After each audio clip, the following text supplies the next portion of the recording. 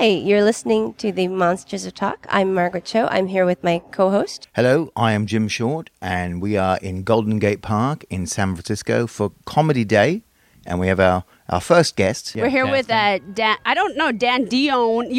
People say it different. They say it Dan Dion, Dan Dion. Some people, it's like Jason Narducci. Let me tell you how it's said. Yeah. Dan Dion. Correct, Jim. Dan Dion. You guys are tight. Yes. You guys go way back. Let's talk about that. Why are you guys so tight? Why are we so tight? Why are you so tight, you guys? It's the yoga. Yeah. You guys are tight. No, I know you guys are tight. Well, and I've known Dan on the scene here. Well, Dan is we've talked about Dan on this show before because we interviewed Paul Provenza, and Dan's book of photographs called Satiristas are so amazing, and Paul did the interviews with people like yourself. But Dan is an amazing photographer of a lot of. You're the house photographer for the Fillmore. And many venues like that, but you I'm sorry. Yes. We haven't talked in a bit. Yeah. We'll edit that bit out. No, my work was deemed not Instagrammy enough. Oh, no way. Yeah. no. Oh God, like that's what's going on. Is I real know, right. photographers now are like, yeah, we can get a filter that does what you do. Exactly. We think. Exactly. But Dan has the most amazing comedian portraits with everyone. He's got so many great ones. Yes. And the connection with Dan and I is because we've known each other on the scene here for years and years. Is that Dan. When he lived in North Beach, he kept an eye on what was going on in the old space of the Purple Onion. And Dan is the guy that really brought comedy back, or he's the producer that went in there and made sure that comedy came back to the Purple Onion. And he asked me to come in and host the shows. Yeah. So we had a great run of a couple of years of just doing amazing shows at this legendary venue. Definitely. And we got so many great people that wanted to do it just because it was the Onion, you know, and that's the whole reason why I wanted to, do something in a 99-seat room that made no money and was just full-on labor of love, And absolutely sophisticated comedy. Everybody dressed up. It was like a series of. It was like a supper club. Right. Yes. My only rule was that you had to dress up. Yes. That's right. I've seen photos of you. You're all dressed up in a if suit. you look at everyone's got a suit on. Yeah, that's so nice. Ties. It felt like real showbiz, but it was. The feeling of being in that room was so amazing because it is a great. I mean, anytime you go downstairs in a basement to have a performance, there's already something a little bit dangerous about it. Right. Yeah, true. But that was Dan. Dan's the guy that went in there and talked with Mario, the owner, and got that off the ground. But his work, you should check out Dan's work because last year he had a great campaign, 365 days of comedian portraits, and he put them on Facebook and Twitter. You could keep going because you have so many great ones, but you've photographed everyone. I'm pushing about 1,200, I think now. Wow, comedian portraits. That's incredible. But I just in July, I got one of my short list legends, which at Montreal I got to do Don Rickles. Oh shit! Yeah, and he's in a robe with a cocktail backstage. What a doll face! I talked to him on the phone. On Monday. Oh yeah. I did Larry King's show, and we were talking to him about Joan Rivers. And he was so funny. He didn't call me a hockey puck. Did you get that? No. And the thing that I posted, I was the next best thing to being insulted by Don Rickles was being complimented by him. Because he's just like, kid, you're great. Oh. I think that's only because of the speed of my work. What a pro! But I love your photo because it's like it's been between shows. You take the pants off, right? Hang them up so they don't get wrinkled. Right, and your valet, you sit there in your robe. Your valet comes and puts them on for you right before you go on stage. Does he do? That's like old school showbiz, right? It's so awesome. He just has this old guy who's following him around and backstage and all, and it was awesome. It was great. He was such a nice guy. Yeah. Oh my God, he was such a great gentleman backstage, and everyone was worshiping him, and he was great. Every time I take my pants off in between shows, I get kicked out of the club. It's not the same. Should I? You know what I think I should do is I think I should go get somebody and bring them back here, and then we'll do a relay. How does that work? Do you think that's all right? Yeah, or we can just. What do you want to do? Do you want to talk and then wrap this up? Or? I will just go grab another person. Okay. And then I'll come right back. We're going to trade off a bit because I don't want to keep you onto this. No. I'll be right back. Okay. All right. Well, Margaret has gone to go get somebody. It's going to be a mystery who shows up. Dan, we talked recently because we went on the radio, but one of the great things about The Onion is we brought in, who'd we bring in? We brought in Proops. Durst. obviously the man who showed up. We had Hawkins. Basically, everyone that I wanted to be, that came up would do it because of what the club was. Yeah. It's just to be performing in the Onion again, because it had kind of lain dormant for a long time, and people had done some music in there and other stuff, right. But what we talked about, and that's why we're here at Comedy Day, is everyone's sort of celebrating one big life. Right. But around about the time, it was in 2004, and I was at Cobb's, and I remember seeing Robin, and I don't know if you might have extended an invitation to him as well. But I happened to see him in person and tell him we were doing the Onion again, and his eyes lit up like a saucer, because I think isn't it alleged that Jonathan Winters played there as well? Oh, definitely. That was the place he played before he lost his noodle and climbed the. That was it. Yeah, okay, climbed all right.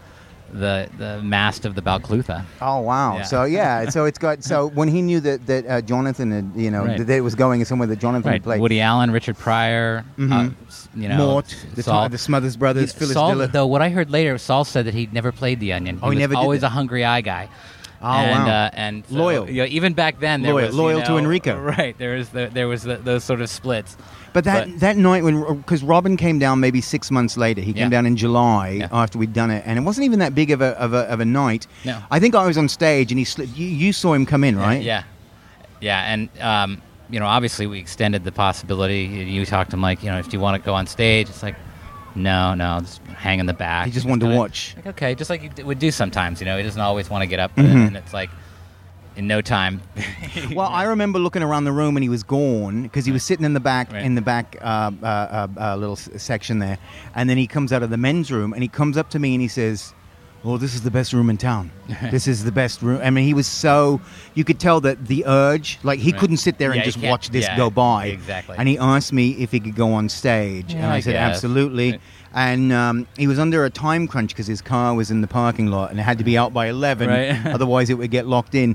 But do you remember the set he did? Because we've seen Robin perform so many times in San Francisco. He went up and he did a stream of conscious. When people talk Italian about stuff, when people talk about when they saw Robin in the 70s and he went up there and he just invented this whole thing. Right.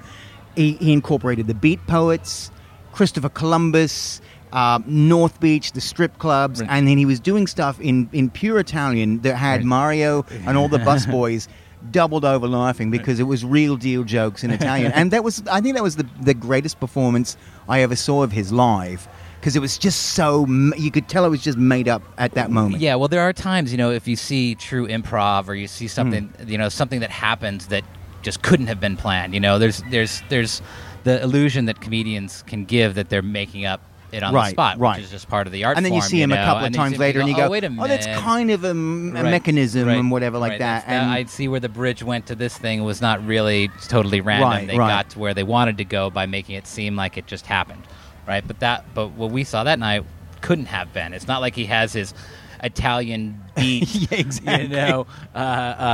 stripper material there. Chunk. Isn't that amazing that that's in his head and it came out seamlessly that night? Yeah. And then the thing is, I'm over there giving him the light because he said, "Give me the light at a couple of minutes to 11." Right. So it looks like I'm there like going, lighting. Robin needs to get off right now. You need to. We're done with you. Move along. But he didn't want his car towed, or impounded, in a garage overnight. But it was. I think that was just the beautiful thing because you got to see him around so many places, but to see him in our place, it felt like it was our little sort of gig, and he came down there, and it was such an amazing show. The one night I didn't bring my camera.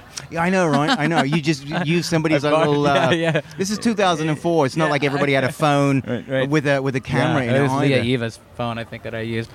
But yeah, or not phone, her point and shoot. Yeah. But that was very ironic. And you shot a lot of photos of so many people. You shot Robin. You photographed Robin. Yeah. There was some he great. Just came and sat for me. That was just kind of part of who he was. He just came and sat for me once he saw my work, just to be a part of the collection. The same reason why Seinfeld did it. Yeah. It's just he sees it and says yes because he wanted to be part of the group, not a standout in the most expensive house on the block, or like the marquee. It's like, no, I just want to be part of these people, What is? It's probably hard for you to even say this, but what are some of your favorite not people that you've taken photographs of, but some of your favorite photos that you have of them. Oh, actual ones. Well, probably my favorite photo of all time is George Carlin. Yeah.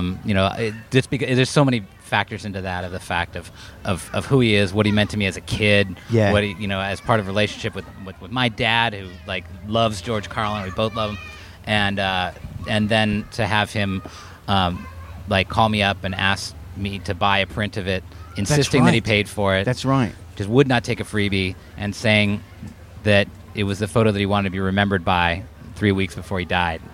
Wow. And then they played it, had it at his funeral and everything. That was something. That's pretty heavy, and that's a great testament to your work and everything as well. And I mean, it's like someone that was a Beatle maniac having John Lennon, right before. Yeah. Can you do a photo for me and Yoko? Yeah, right here. I'm gonna take my clothes off, but you're all right with that. This guy wants to say hello to me. I love your. I also love your portrait of Lewis Black, which is almost an accident the way it happened, right? Or not planned. No, yeah, it was planned, but it had to be. Okay. Yeah, it had to be. It's a double exposure shot on actual negative film, where I dragged the shutter, and so it's got a ghost image of him flipping you off. It's so look brilliant. At it. And almost every time I see Lewis, he's like, "That's my favorite photo of myself." That's pretty cool that you have, for many people, the favorite portrait that of means them. more to me than anything. Yeah. And I didn't find this out until way later, that the portrait I did of Jonathan Winters, he loved it so much they put it on the cover of his memorial invitation. Really? Yeah. That is great. Everyone, where is you can check out your website. Right, which is dandion.com. We just recently wrapped all of Cobb's too. So we put up these big 16 by 20 images. You have exhibitions. Well, you have an exhibition at Montreal most years. Yep. And in many clubs, you have standing exhibitions and gallery. Gotham in New York, Punchline here in San Francisco. Now Cobb's is one of my favorites now, because it's all 16 by 20 pictures, all individually lit. Oh, that's it's beautiful. Brilliant. All those pictures are taken at Cobb's. And then apparently my work is still up at Sydney. Oh, that's brilliant. 8 years later, they still have it up at the Comedy Store there. With your permission, or is they bought it all. Oh, that's good. Yeah, that's good. Oh, that's when I great. went down there, they treated me very well. It was great. And you have a great one of Proop's as well. I could keep telling you how many great ones you have, but your one of Proop's is amazing too. Early favorites, where he just looks like this black and white movie star with a cigarette and just like it's so stylish, perfect. Yeah.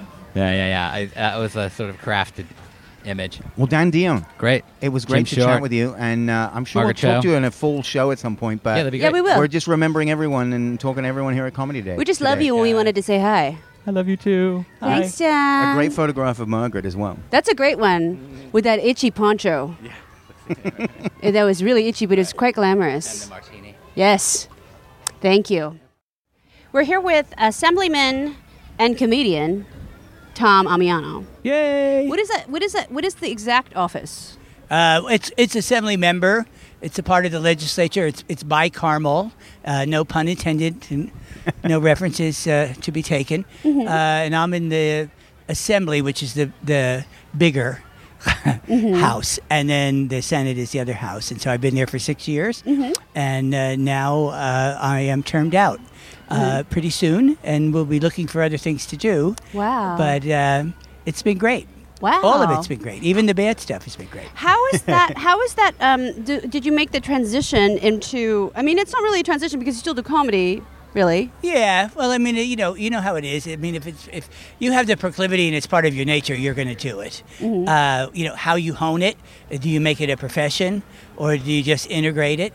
I tried a little bit of both, and been very lucky with the political part of it, where I haven't sacrificed that much about who I am. Yeah. But all comics, I think people underestimate the brain power of comics. Yeah. Sometimes True. that's sometimes that's because of the material, and that's what people are playing. Yeah, whatever. right. Call Dr. Phil. I'm busy. But and so that's worked. Mm-hmm. And so in that way, I feel very gratified. You know what I mean? Mm-hmm. Of course. Yeah. That's wonderful. Yeah. That's really wonderful. And you have been coming to Comedy Day for many years. I remember seeing you at the band shell. Yeah, 32 years, they said. Now, who's counting? So here's what happened today. one of the first comics was an out gay young man, and he was very, very funny. I told him I was going to steal his jokes because what's the best compliment? That is the best compliment. I just enjoyed him so much. So Josh, who does the band and has been here for the whole 35, 34 years, said, "Do you remember your first time?" I said, "Oh yeah." He said, "Well, there's a tape of it, and so you're up there, doing the gay, being out and gay and doing jokes, so you can see ice being thrown at you on the video."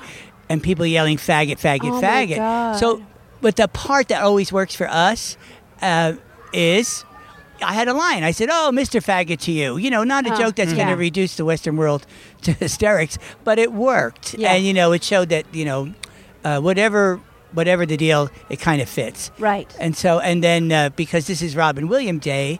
Robin Williams was there, and so was Ellen DeGeneres. She was not out, and she had not made it yet. Yeah.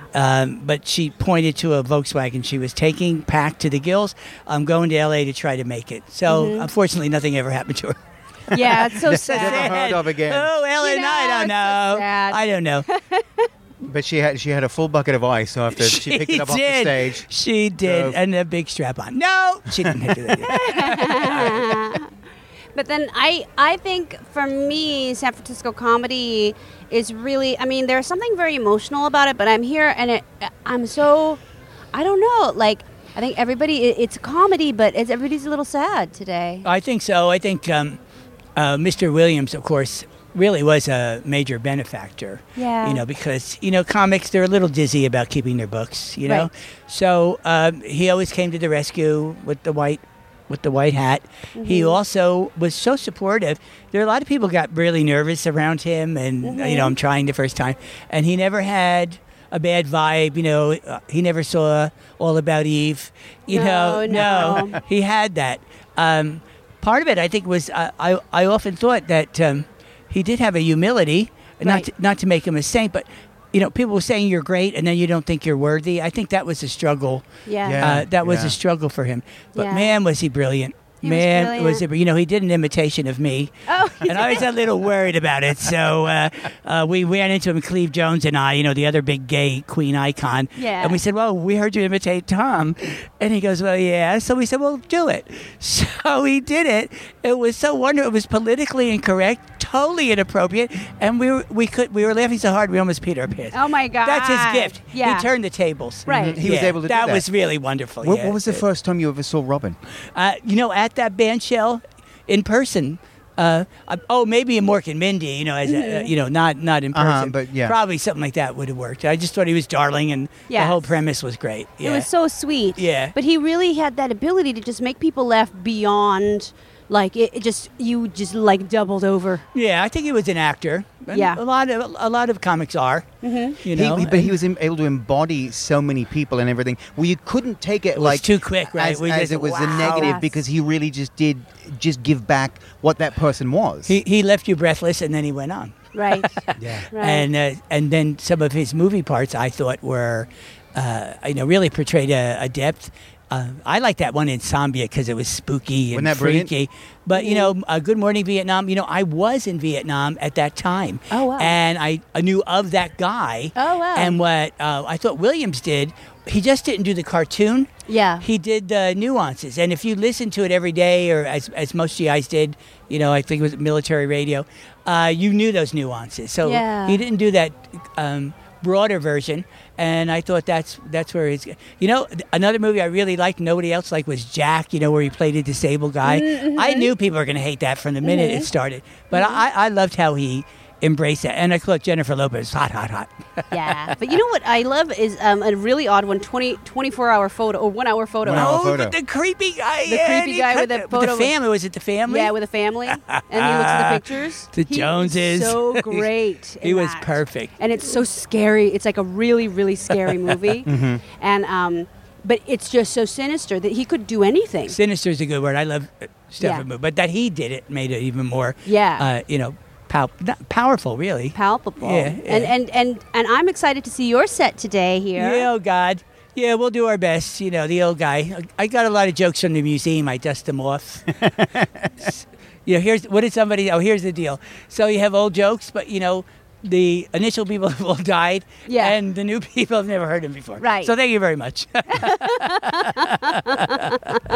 But it's perfect. Okay. Well, I'm so proud that I got to talk to you. Thanks so much Oh, for yeah, coming. back at ya. And I'm looking forward to seeing you. Got to go on right now. It's really Pretty soon, 150, something like that. Yeah. You know, they're ahead of schedule. They are? Yeah, I don't know why. Okay, well, let's all walk down together and we'll see who else is out there. All right, let's let's go. go. I want all y'all. Oh, me too? Yeah. All right. Just pipe in whenever you feel it. All right. I can't believe that you hadn't met Barry before. I know. I definitely know Barry. I might have met you one time when I was visiting with Jim, and when I was hanging out with Kevin Kataoka. But okay, yeah, it's all right. What's your name? Jim. Jim Yeah. Short. Jim Short. It's okay. Yeah. Yeah. Well, Well, we I've just seen met the name like for years 5 and minutes ago. Okay. Hi, my name's Jim Earl. What's your name? Maybe there's Nice to meet you, maybe there's Jim. another Jim Short or something. We introduce your lady friend here too. This is Jennifer Toole. Hi. Jennifer Toole, and so you guys can all pipe in whenever you want. There's no rules. All right. Jennifer's family used to hang out with the Beatles at the Cavern Club. They met him like a few times in the at the Cavern. That's tremendous. Yeah. It's the best thing we have going coming from Liverpool. Is your family from it? Do they have an accent like that? Do they have that northern accent? Scouser. Yeah, they're all a bunch of Scousers, and my family there are still kind of rough and awesome. I met Ringo Starr one time, but he introduced himself as Richard. Yeah, Stark. So- Starkey. No, just Richard. Richard. You could just say Richard. It's like, go with Ringo. Like It's what you've got. Go with it. he's really sweet. And then I kissed Paul McCartney one time. Actually, no, he kissed me one time. Really? Me too. Yeah. He's a really wide-ranging taste. He's a very sloppy kisser, right, Barry? Yeah, lots of tongue. That's I'm getting all the microphones pointed at me. I know. It's just Jennifer Toole, by the way, is not related to the act The Tools. She's No. not in that act. no. The Tools. The Tools. Remember how no we- one remembers. We used to bring up the comedy team of. Or Tool. Or the Tools. Or Tool, the band Tool. Or the band No. Tool. She's not in the band Tool. Not related to the band Tool. No. We used to bring on the Tools. no Grease up your nuts. It's the Tools. Now, Link and Earl are a legendary comedy duo from San Francisco, and we are all here together here at Comedy Day. Can you remember times that you performed here? And Comedy Day? Oh yeah. what happened? What happened? Well, I can remember one where maybe it was Jim reminded me of it, where we went up and we asked the entire audience for the date and then claimed that we had been rejected by 10,000 people. 10,000 women. 10,000. Did we ever do the Elvis farting bit here? I don't think so. That's a good bit.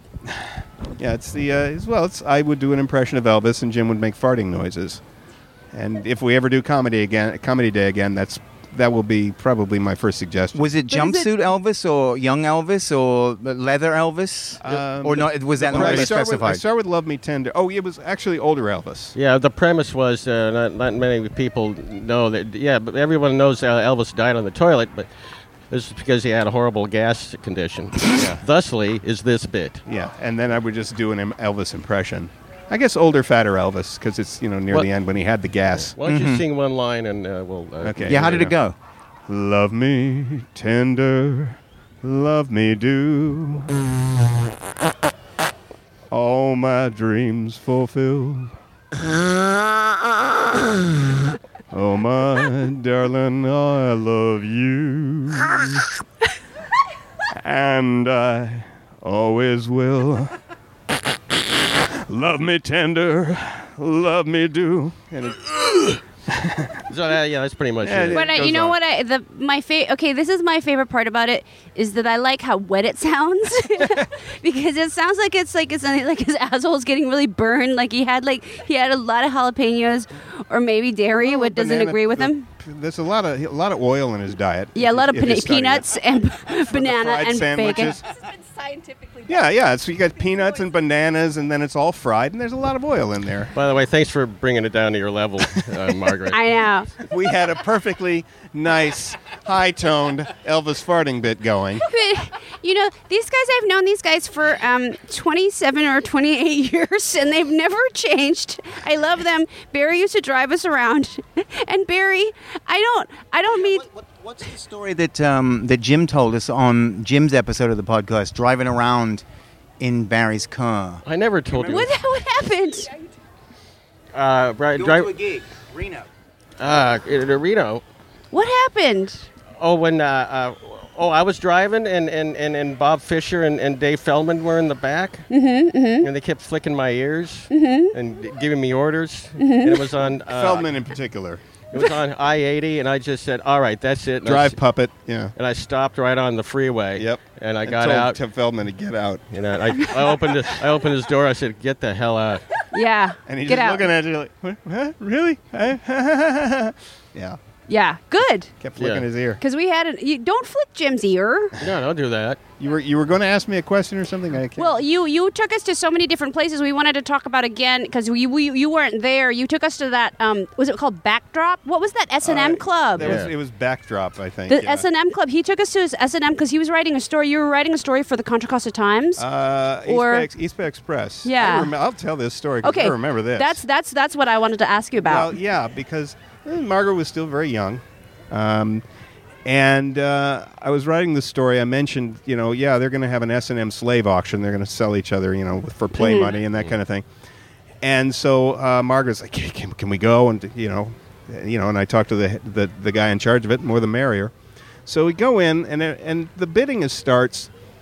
But the guy running the thing, and I forget his name, stands up at a certain point and says, the bidding isn't really going the way it should. I don't know what's going on. You guys aren't really getting into it. And what was going on is you had like maybe 2 or 3 middle-aged, overweight women, a bunch of guys, and a 21-year-old Korean woman. And they're all glancing at Margaret like, is she going up on the... Is she going to be going up for the bidding? And they're all saving their play money for her. Yeah. We ruined the whole evening for everybody. We wrecked it. We wrecked an S&M slave auction. That's when I turned this. That's when I turned to Barry and I whispered, "Let's leave Margaret here." This is the kind of thing you probably did that happened. You guys did a lot of stuff with the erotic community. I remember that one year or several years you hosted the exotic erotic ball. I think it was 2 years, but there were several exotic erotic balls. I think we had 2 of them. 4 of them. 4 of them. We did 4 of them all together. Okay, they were one these at Halloween, one New Year's. You would think they would have these now because it's basically like Comic-Con but with fucking. Yeah. It was like it was Comic-Con. It's not still going? It might be, but maybe since I'm not here, I don't know. It was run. It's still going. It was run by the New York Mafia. Was it? Yeah, Lou Abalafia. There was some East Coast money that came from somewhere that supported the thing. And then when you were actually there were like 9 different stage managers. I didn't know what any of them did, but the acts were never on. Nobody was ever where they were supposed to be. And lots of people were. So nobody ever listened to us. No, except for one time when it was New Year's, and I said, "Well, hey, you know what? It's time to set your clocks back. You know what happens when you do that? 1 extra hour of eating pussy."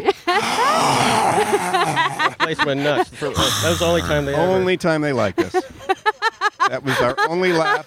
Four exotic erotic balls. And the beautiful thing is, you don't even set your clocks back on New Year's Eve. Yeah. I thought, what it was? There was no logic. They weren't going, well, then wait a minute. They're just like, we get to eat some more pussy. It wasn't 1 hour back, but it was some kind of time adjustment, like a 1 second adjustment for something. I can't remember. But I remember, I was listening, I was there, and then Jovanka was there. Yeah. And then I was confused because you and Jovanka made out. Do you remember? Yes, we did, on stage. And I was really like, but they're not going out. I didn't know you could do that. Like, I was 21, and I was like, really, I was offended because you guys weren't a couple, and you were making out, and I was like, really freaked out. Well, then what happened next was I make out with her, and I knew Jovanka, I knew her pretty well. And then I turn around, and there's one woman I've never met in my life, just naked, and just plants her mouth right on mine. I'm like, what? And then, you remember the lactating stripper? Yeah. Her lactating milk was sprayed in the first 16 rows. Yeah, a fine sort of... mist. Crowd. Yeah, fine mist. This fine circular We should bring her mist. back, because there's a drought. She's like the Gallagher. The Gallagher. Yeah, she was totally the Gallagher. The first stripper. couple of rows have to wear plastic sheeting. And Yeah. And then Captain Don was there. Captain Don, who was the sword swallower and tattooed Captain guy. Yeah. Yeah, very famous guy.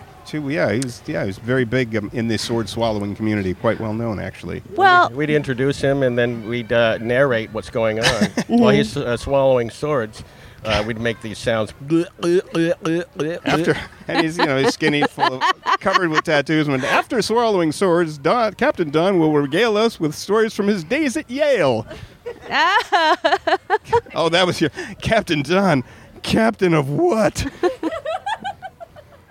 I know. What is he the captain of? He's dead now, right? That's what I hear. Oh wow. He's. I did hear that rumor. One tattoo too many. Well, a little bit. Yeah. Maybe I want to know the cause of death of that one. I would be curious. Could be a lot of things. Scurvy. Yeah.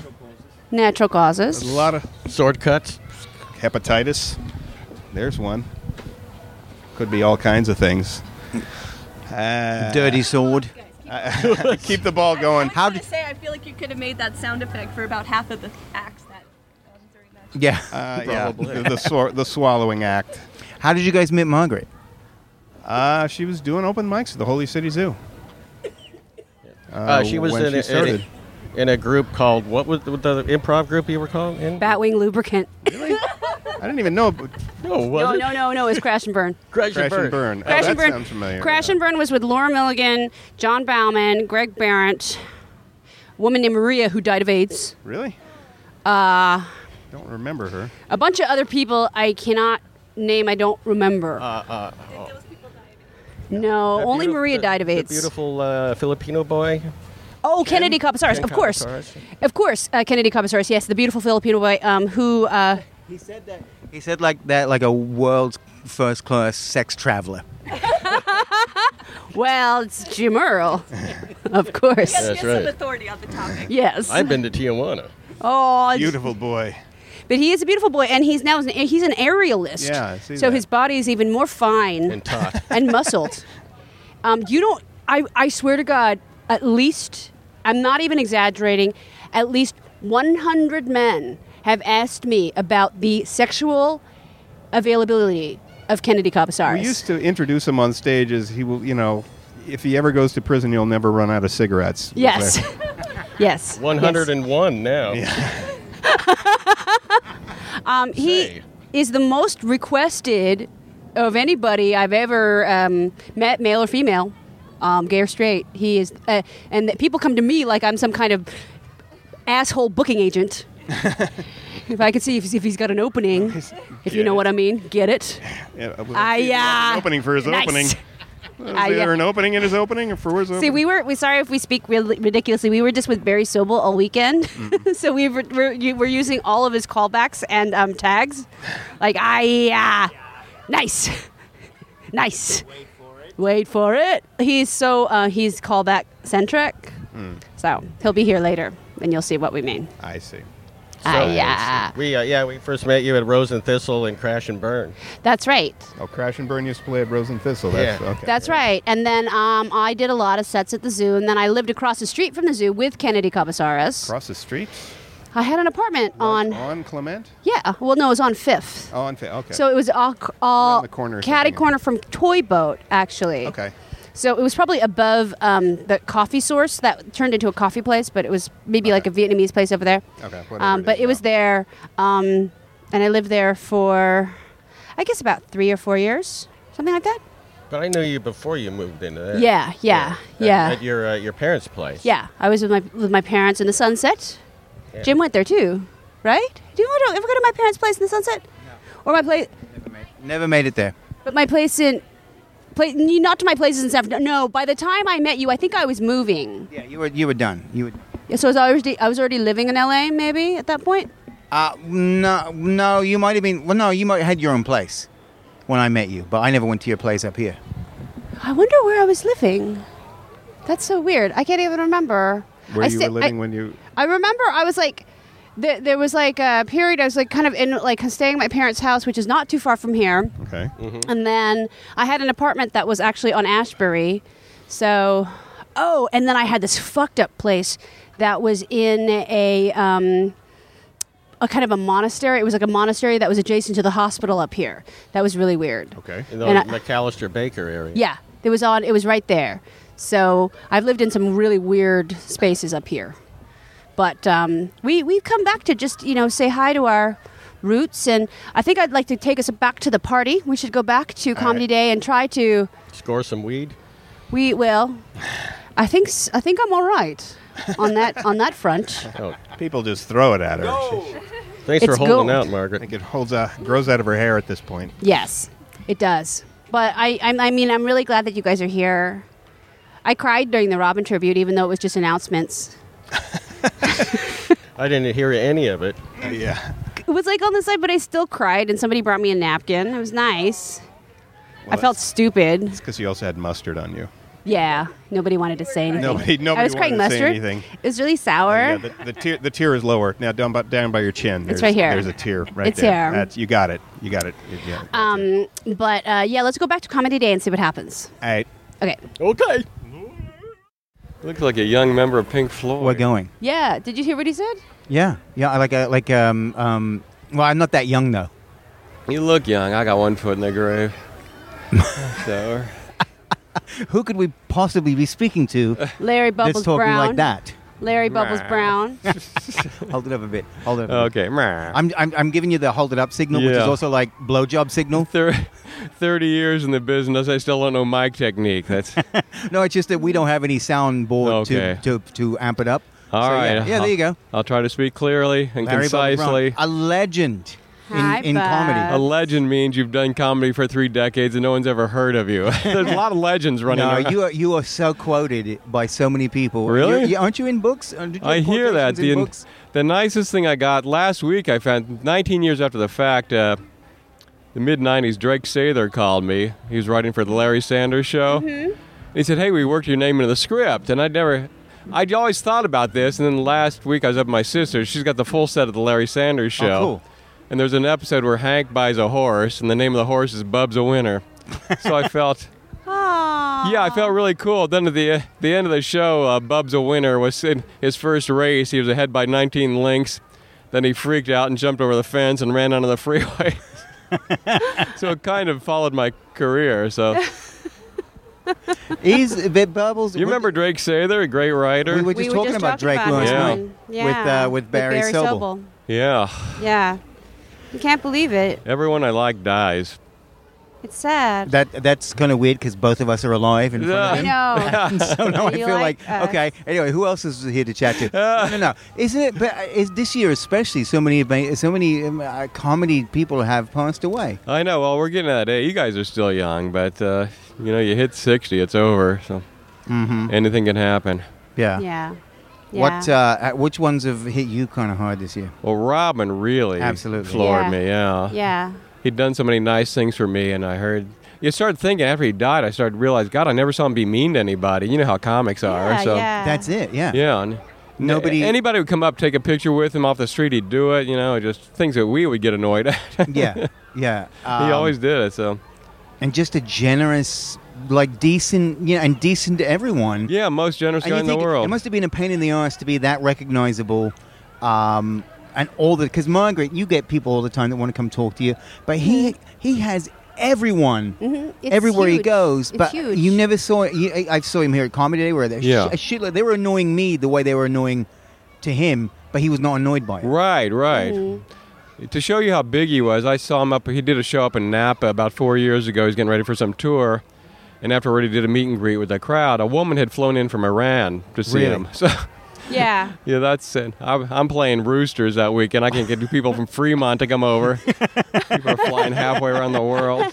And then for a woman to fly out of Iran by herself, it's kind of like but she had to leave the daughter there, right? she faced the death penalty when she got back. Woman, unsupervised women.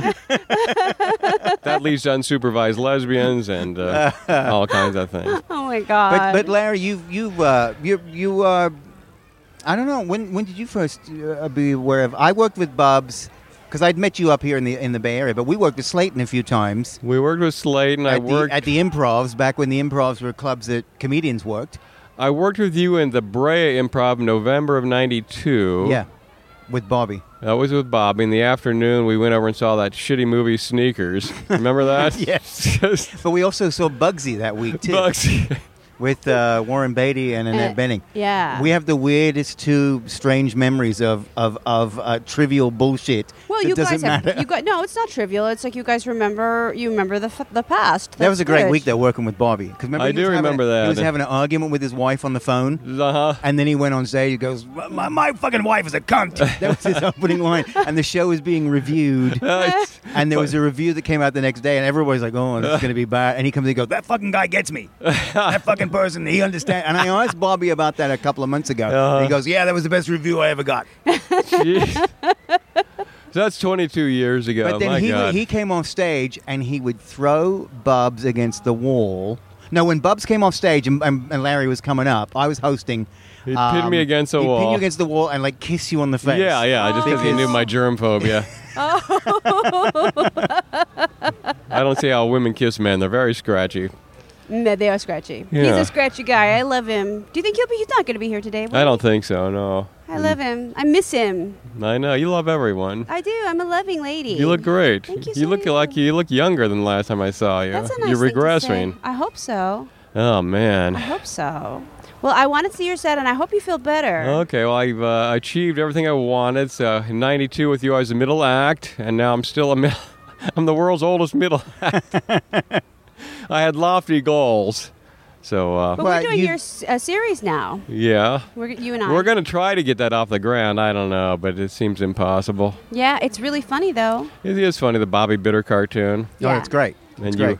I'm playing Suck Suck. You play Suck Suck, Bobby's Korean War bride. Because that's how we met is when I think I was like 18 or 19. You snuck into a show at the USA. Yeah. And Bobby. And your name translated loosely means suck 2 times. Suck Suck.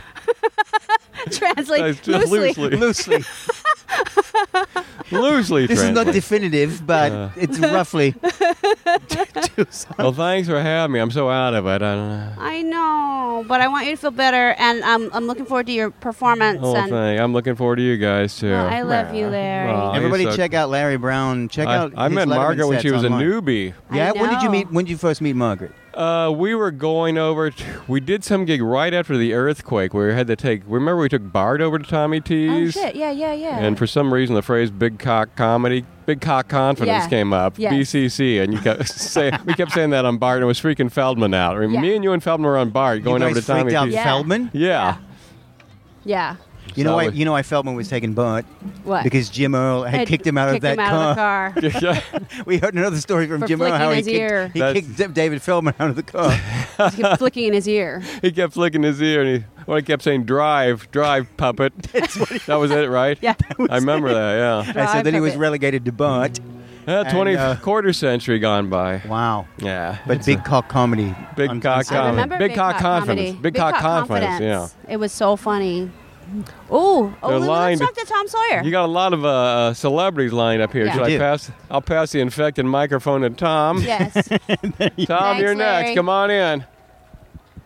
Thanks for having me, Thanks, kids. Bob. Thanks, Larry. We have here at Comedy Day a good friend of mine, somebody I respect and love dearly, and one of the few people I'm actually, and I'm not bullshitting you, you know that. Yeah. That I'm really thrilled to see today. Tom Sawyer. Yeah, actually, the same goes for you. No, there's like a handful of people that, this is nice. I mean, I'm glad to see them. Yeah. But Tom is... it's great to see, John Means, Dr. Gonzo. Yeah, right? Dr. Gonzo. Yeah, one of the nicest guys ever in comedy.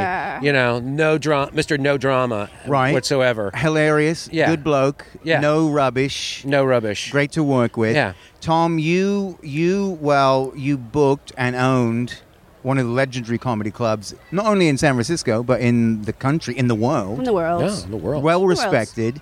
How did that start out? Cobb's Comedy Club was in the original location. The original location was Chestnut Street, and just a small room that was probably rated for capacity at 110 seats. But we stuck in about 130 people when we were sold out. Mm-hmm. And it was when I came to the city. I actually came to the city to do stand up. And then and started going to Cobb's because nobody was there and you could get stage time because everybody wanted to go to places where there was packed. The Holy City Zoo, the Punchline. Yeah. So Cobb's was a place where you literally at times had to wait for another comic to show up to get off stage. You were panicking. You got to because you were out of material, and you're like 13 people in the audience, and somebody would yell out, "They're on their way!" Somebody from the zoo would be on their way. So in the sense, it was you were getting like 5 minutes at other clubs. So at Cobb's, you could get like 20 minutes, sometimes a half an hour, which is so important. Yes, to grow. To grow, yeah. So, and the guy who was booking Cobb's had been fired from the Holy City Zoo. He was really not a guy that worked in the marina. He was like a barker on Broadway in front of a strip club, Right. Comedy. Oh, is that John Cantu? John Cantu, yeah. Oh my God. And creeping everybody out and hitting on everybody, hitting all the waitresses. He had if you hit on 100 women, one will say yes. Yeah. So every 100, yes, one would say okay. We were all like, John, but unfortunately, you just creeped the hell out of 99 other women. Right. Yeah, who are, and 10 of them are pressing charges. Right. So he got fired, and I kept telling the owner that I could do a better job, and here's what I would do, and he gave me a shot at it, and we went from, I think the place was running at about like 25% capacity, and within a year I had it at about 85% capacity. Yeah. So, and it was just bringing in my favorite comics that I'd seen on television: Rick Overton's, Bob Saget's, Kevin Nealon. I started bringing all those guys in, and picking out and supporting local comics that were really smart and clever and original. You had a real great eye, and the great thing about you is you put an amazing show together, a show that built. People don't look at the show as a whole as much anymore. You, from top to bottom, even on showcase nights, it was really important for me to set the table for somebody, not to put them in a position to fail, but to put them into a position to succeed. And not everybody understood that either, the method of it either, But I've sat around with you so many times over the years, but you've told me there's so many great stories. But were you the first guy to bring Kinison up here? Yeah. Wow. Yeah, I saw him in L.A. Rob Becker actually is one that from Defending the Caveman fame, who turned me on to Sam. He saw him and he said, "You got to see this guy." And I went to the Comedy Store and I saw Sam. I saw Sam have just an amazing set one night, and that's when I booked him. And I saw him again the next night because I wanted to see him again. And he had an awful set. That scared me a little bit because I already, after the first night, I said, "You already made the offer." Not only did I make the offer. Now he was a guy nobody knew. This was before Letterman, Saturday Night Live, before everything that made him click into what he was. Nobody knew him. He was just out of Houston, with Bill Hicks and all those guys, Outlaws. Yeah, and he was just the most amazing, terrifying, charismatic comic I ever seen. I offered him 2 weeks to play Cobb's for 2 weeks. It was the first time I ever did that. Like a back-to-back week. Back-to-back weeks. Like a 2-week run, Yeah. And I just felt like this guy is the most amazing original comic I've ever seen. And to this day, when people ask me who was the best show ever at Cobb's, and that was Sam. Sam was, because it was just before he got famous. It was before, when he was still hungry and a genius and was writing like a madman. Yeah. I mean, he came up with bits just on being, in San Francisco. We had a donut on Chestnut Street. We had a donut shop right next door to us, Happy Donuts, and he came up with a bit based on the guy behind the counter being working the graveyard shift, being 50 years old. Yeah, and they're going, boy, there's a guy who's made a lot of wrong turns in his life. I just don't want to go in there one night and he just pulls out a gun from behind the counter, starts spinning like a whirling dervish, going, "I'm not what Daddy wanted. I'm not what Daddy wanted." I'm sitting there with a crawler and a head wound, and it was just amazing to see somebody create like that. Oh, I know. On stage, and that it's all just come out organically out of that. And a brilliant mind. The shame of Sam Kinison is that when you're doing that crazy amount of drugs, when you're the guy that's always pushing it for like, "Oh, you guys are all pussies," right, and you have to live. He became his own worst thing nightmare. That he had to live up to, almost like a myth and a legend. because he was so brilliant, and then became the the rock guy and the whatever and everything. And when do you write new material? When you're coming down from being stoned, or when you're completely stoned? I mean, he started just doing this misogynistic, awful material that was like feeding to the lowest common denominator. The id of men.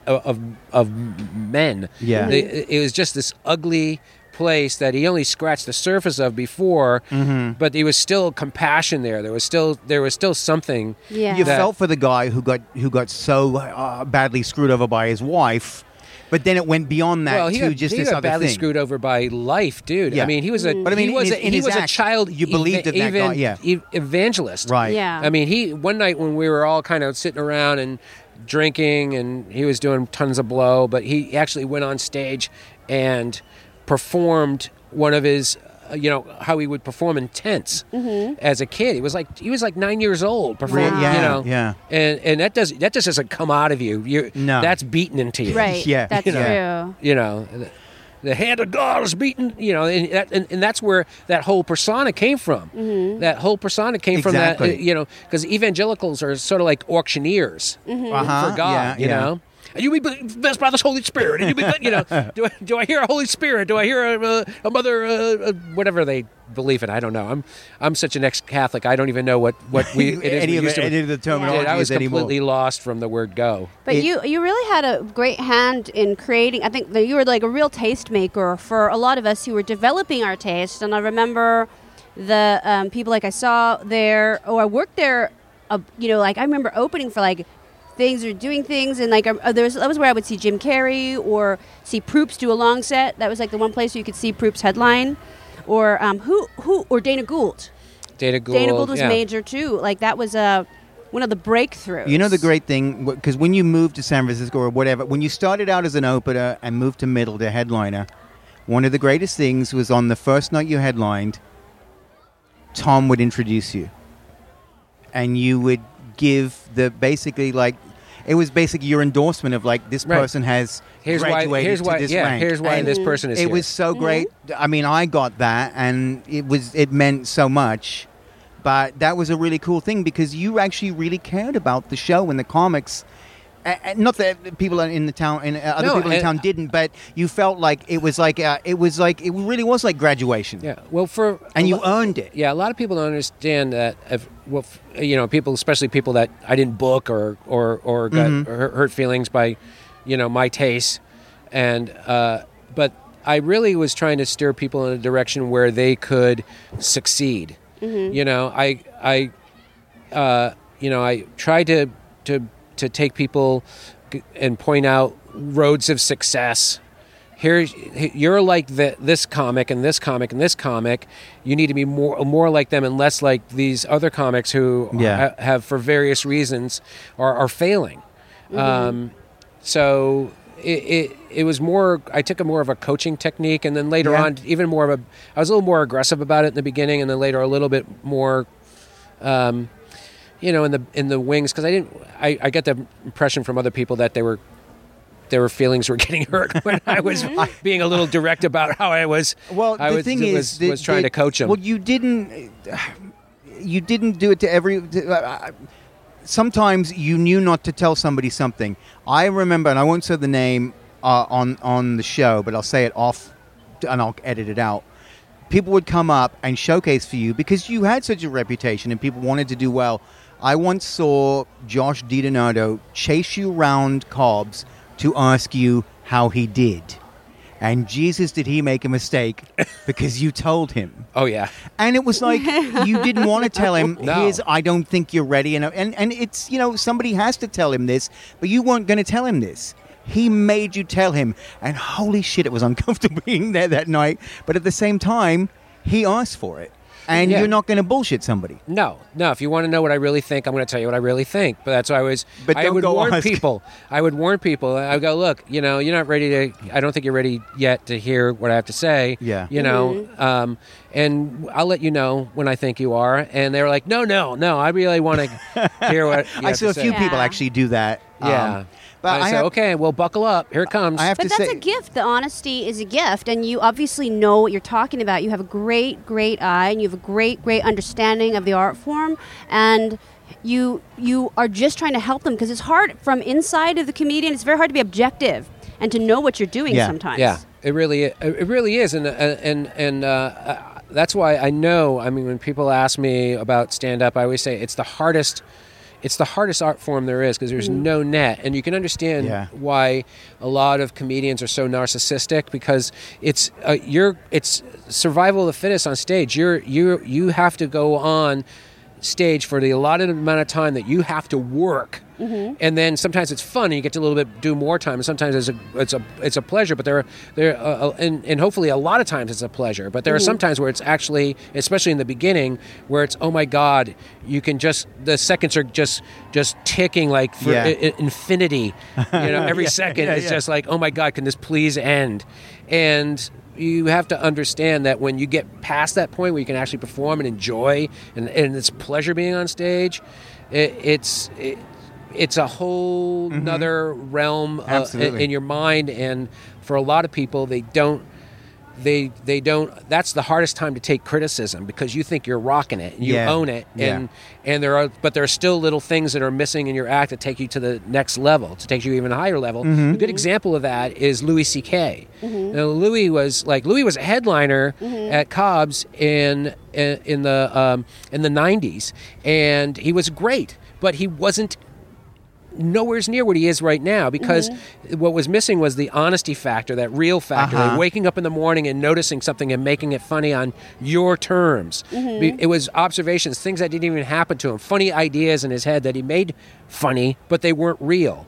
So there was no connection between him and the audience. There was no, these are funny ideas, but they're not things that actually did happen to you. Yeah. That's why when there's some comics that try to be dark, and there's a difference between trying to be dark and having and taking a situation and making it crazy, something that would never happen or exist, just to try to ruffle people's feathers, and then taking a situation that actually does happen, actually does exist, and then talking about something that actually did happen. Yeah.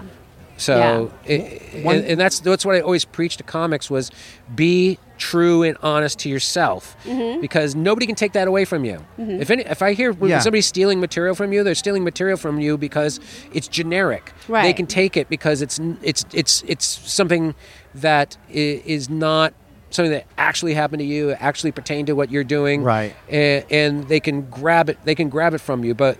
There are so many bits from so many great comedians that nobody can take, because it's just they know right away. They don't even have to. They know that's not you.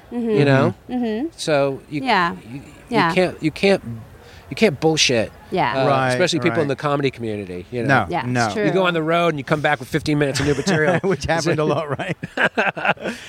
One thing that was amazing that the atmosphere that you set up was you allow people the chance to go up there and fail a bit. Because that's how you kind of learned, because you needed to go up there and not rock the house every time with what you could do. I would really stress to people to do new material, constantly do material. Oh, that's a great set, but isn't that the same material you did last time you were here? Yeah. And that was the whole idea of starting, when I was starting, especially in the showcase nights, having somebody close the show, was to go on, and I want you to go up there and push the envelope. Yeah. I want you to go out there and do things that are out of your comfort zone. Because you're never going to know where the line is until you actually cross it. With the audience, with yourself, to challenge yourself, to don't worry about failing. You're already here. You're closing the show. Yeah. Don't worry about it. That's the thing, because that doesn't exist anymore. There is very little of that. It's really hard to develop anymore, and it's a whole different. Well, it's terrible. Scene, actually, it sucks. And I hate to say that in a weird way, that when Cobb's expanded to Columbus and Lombard, that was the worst thing for me, was losing the showcase nights. Yes, and also losing 3 nights. I don't mean to interrupt, but 3 nights of quality stage time. Which this is in the middle location at the most magical space ever for comedy. I think there was something about that space. And there was Monday, Tuesday, Wednesday was showcase nights, and you could not even put a price on how amazing that stage time is. Now, to think now that you could do that, it's unfathomable. Yeah. And that's the and thing. that was gone. Yeah. That's the thing I hated about the two things I hated about the location Cobb's is currently at is one is it stopped lending itself to just having great comics on stage. Yeah. It all of a sudden became about it became Numbers. about selling tickets. Absolutely, because it was the overhead in that room. You have to bring in $90,000 a month just to break even. Yeah. $90,000. So you can't be as eclectic in your booking anymore. I could take a sold out weekend at Cobb's in the Cannery, that location, and bring it over to this location, and it would actually. With accounting figures, it would be a loss. We'd have lost about $4,000 or $5,000. Yeah, right. And so I had to bring in people that I hated. The people that, oh God, it was the worst thing ever. It was like it was actually somebody says to you, you have to eat McDonald's in order to survive. So I had these comics. Technically, you'll still be alive, but you'll be so malnourished. And I really, it's almost like I wish I could have done. There was like, in a way, Margaret, like your generation kind of got. I got ignored at my club because we at our peak and we had, Jim Carrey and Bill Maher and George Wallace and Paula Poundstone and Jake Johansson and Greg Proops and all these people were headlining. Yeah. And so, I mean, I have to say from strictly a business level, that's where I think Jeff Wills did an amazing thing where when John Fox lost his job and Jeff Wills, who is currently the head of is Live Nation Comedy, he instead of trying to compete with me when I was at my peak, he nurtured people like yourself. He did he did exactly what I was doing prior to that. He did. Really did. And that's why I think Jeff's an amazing I love Jeff too, and a very honest guy and a guy that's been great for talent because he did the same thing that I did. And it was funny because then when the bottom fell out of comedy in the early 90s, I had to do what he did to me again. So I started the next generation underneath that. The Greg Barretts, the Patton Oswalts, Arges, you know. Right. And Clark Taylor. Yeah. I mean, so it was just kind of traded back and forth. It was cyclical. What was really wonderful about you is that you really showed us what taste should be, what you would bring in people, and then it's like the one place you could go on the weekend, and there would always be comics standing in the back, kind of by the hall where the waitresses could go in and go out, and you could stand there and just like watch. And I remember seeing, I remember seeing Mark Maron and Brett Butler making out there one time. That was weird. Oh God, that's. I think I did the old joke, a little throw up in my mouth there. Yeah, that was really that was weird. But I remember seeing like Norm Macdonald there. And Drake Sather, all the like the willowy brunettes of comedy. Dana's not so willowy. Who do you think your favorite was from that era? Well, I love Ghoul. Patton. Patton's wonderful. Greg. Yeah, Proops. Yeah. There's so many, really. Greg Barrett, watching Greg develop as a comic. I remember amazing. One time busting his balls. I was sitting back there. We would count people as they come in the door. We have a clicker, so I'd always go to the front and say how many we have to show. And you were supposed to click people as they came in. So we got 150. Great. So when I took the clicker and I watched Greg Barrett set. This is when he was featuring, and I came back and I showed him. I said 62, and he goes, "What's that?" And I go, "That's the number of times in a 25-minute set you said fuck." Oh my God. 62. Dude, you said fucking fuck one time. Oh my God. I didn't even know what you were talking about. I think you inhaled, actually when you took a inhaled a breath, you said fuck once. He has the record. Absolutely. Barrett owns the record for most fucks in a set. That's amazing. I know. In comedy, that's really amazing. That's really wild. I feel like, there's so many great comics that came out of stuff, like even just the showcase nights, like Raleigh Moe. Yeah, well, Raleigh had some. Raleigh's another guy. There's so many of those guys I really wanted. I did see the brilliance of them. I saw that, and there's that thing that they can't. That it can't translate. It can't go to the next level. But those magical moments when audiences got it, when the guy that you really were trying to champion so hard, and the audience got it, that was amazing. I mean, we were talking about this earlier, just having a conversation.